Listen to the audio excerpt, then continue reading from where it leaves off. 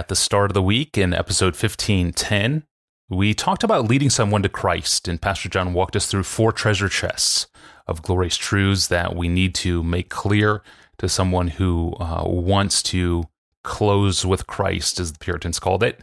And today we talk to new believers, and it's an email from an anonymous listener, a new believer himself. Pastor John, thank you for this podcast. I'm overwhelmed at how much I don't know about the Bible. I want to be knowledgeable about Scripture so that it can guide me, and I can use it to guide others in the future. But there is so much. I don't know where to begin.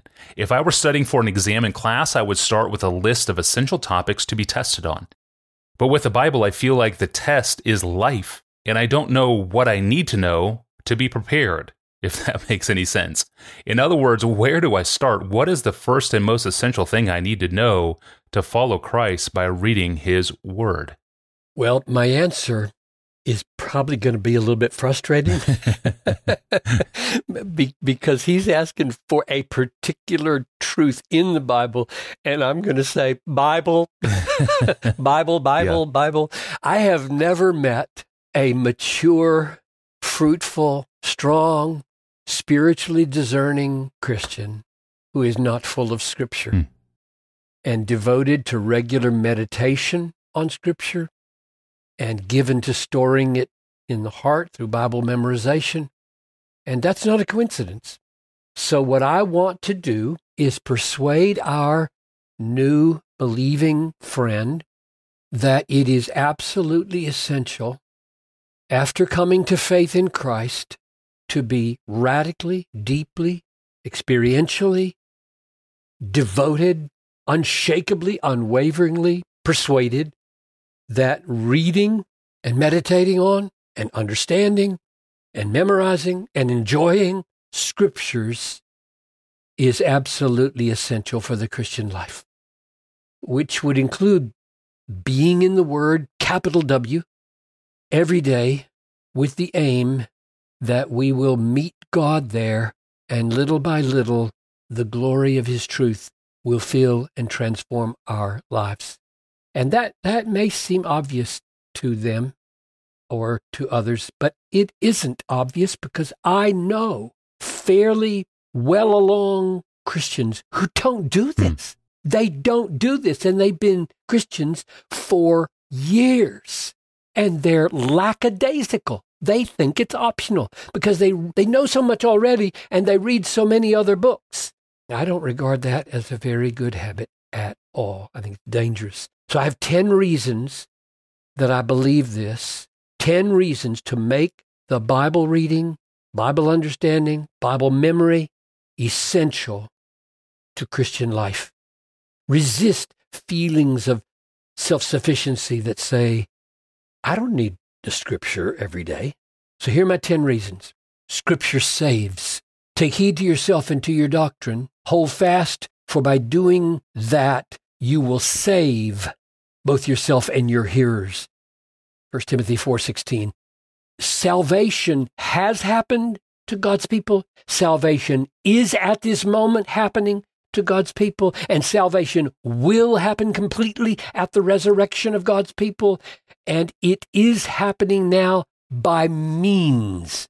Paul says, hold fast to the teaching and save yourself. God saves us daily by Scripture. Number 2, Scripture frees from Satan. You shall know the truth, and the truth will make you free. John 8:32. And the context is that Jesus is showing the Jewish leaders that though they think they are not slaves, you are of your father the devil, and your will is to do your father's desires. Satan is your enemy, young Christian. He is 1,000 times stronger than you are. So John writes to the young believers, I write to you, young men, because you are strong, and the word of God abides in you, and you have overcome the evil one.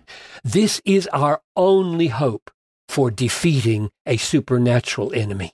Every time Jesus was tempted by the devil, he struck back with the sword of the Spirit, which is the word of God, and he had it memorized, so he didn't have to carry a book in the wilderness. Reason number 3, Scripture imparts grace and peace. May grace and peace be multiplied to you in the knowledge of God and of Jesus our Lord.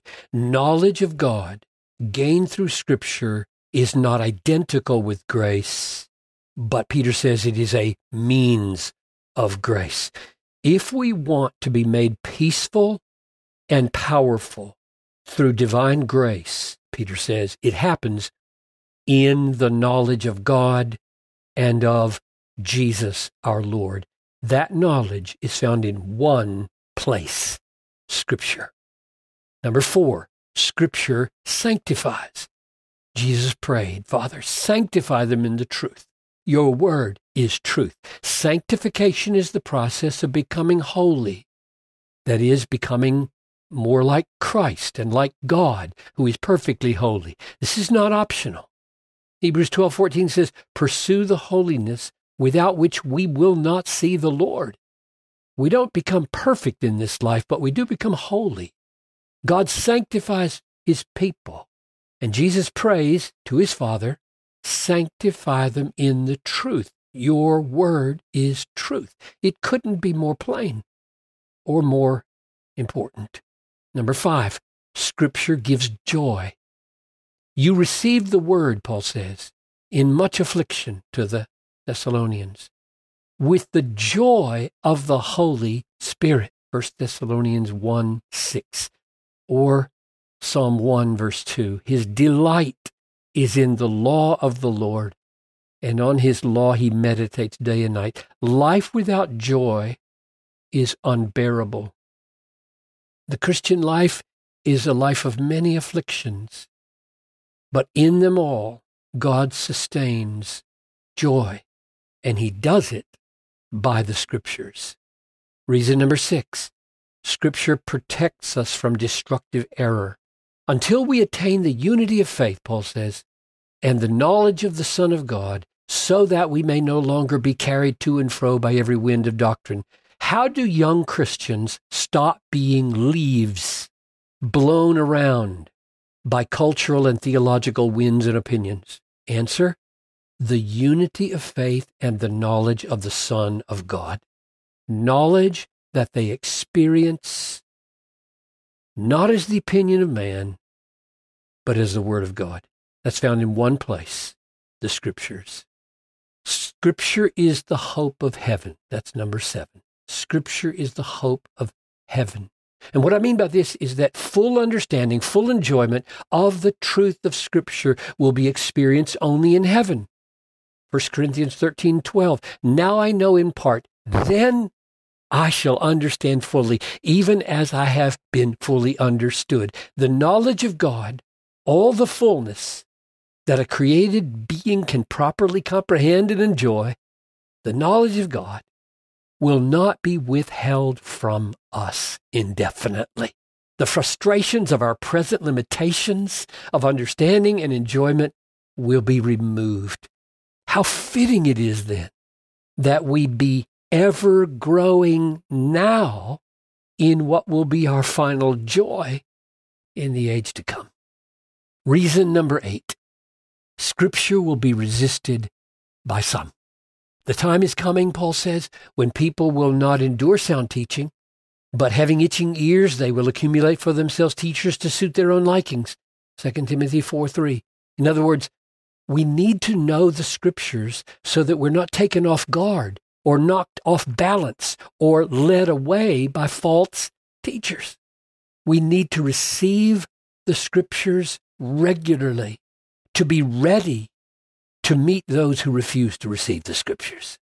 Reason number 9, the right handling of Scripture is approved by God. Paul says in 2 Timothy 2:15, do your best to present yourself to God as one approved, a workman who has no need to be ashamed, rightly handling the word of truth. It is a precious thing to be assigned to do a very important task and then to find the master worker approving of what he's asked you to do. We're all assigned in some measure to handle the Word of God. And what a wonderful opportunity to be pleasing to the Lord. Finally, number 10, Scripture gives and sustains life. Jesus said, man shall not live by bread alone, but by every word that comes from the mouth of God. Matthew 4:4. Spiritual life, eternal life, just like physical life, must be fed. Not by bread, but by the word of God. If you think that you have eternal life as a kind of vaccination against hell, which needs no nourishment, you don't know what spiritual life is. So, there are 10 reasons for why young believers should resolve with all their might, all the might that God gives them, to make reading and meditating on and understanding and memorizing the Scriptures essential, non-negotiable in their Christian life. That is really helpful. Thank you, Pastor John, for expressing all this and for modeling for all of us this priority in your own life for so many decades. Really appreciate it. And thank you for joining us today on the podcast. For our feed, our archive, or to send us your own question, go to our online home at desiringgod.org/Ask Pastor John. Well, today in the church, we hear quite often phrases like, don't trust your desires, or don't follow your heart. And yet, Christian hedonism calls people to follow their hearts toward the greatest and most lasting joy in the universe. So do we follow our hearts, or do we not follow our hearts? It's a very discerning question from a listener. It's up on Monday. I'm Tony Reinke. We'll see you then. Have a great weekend.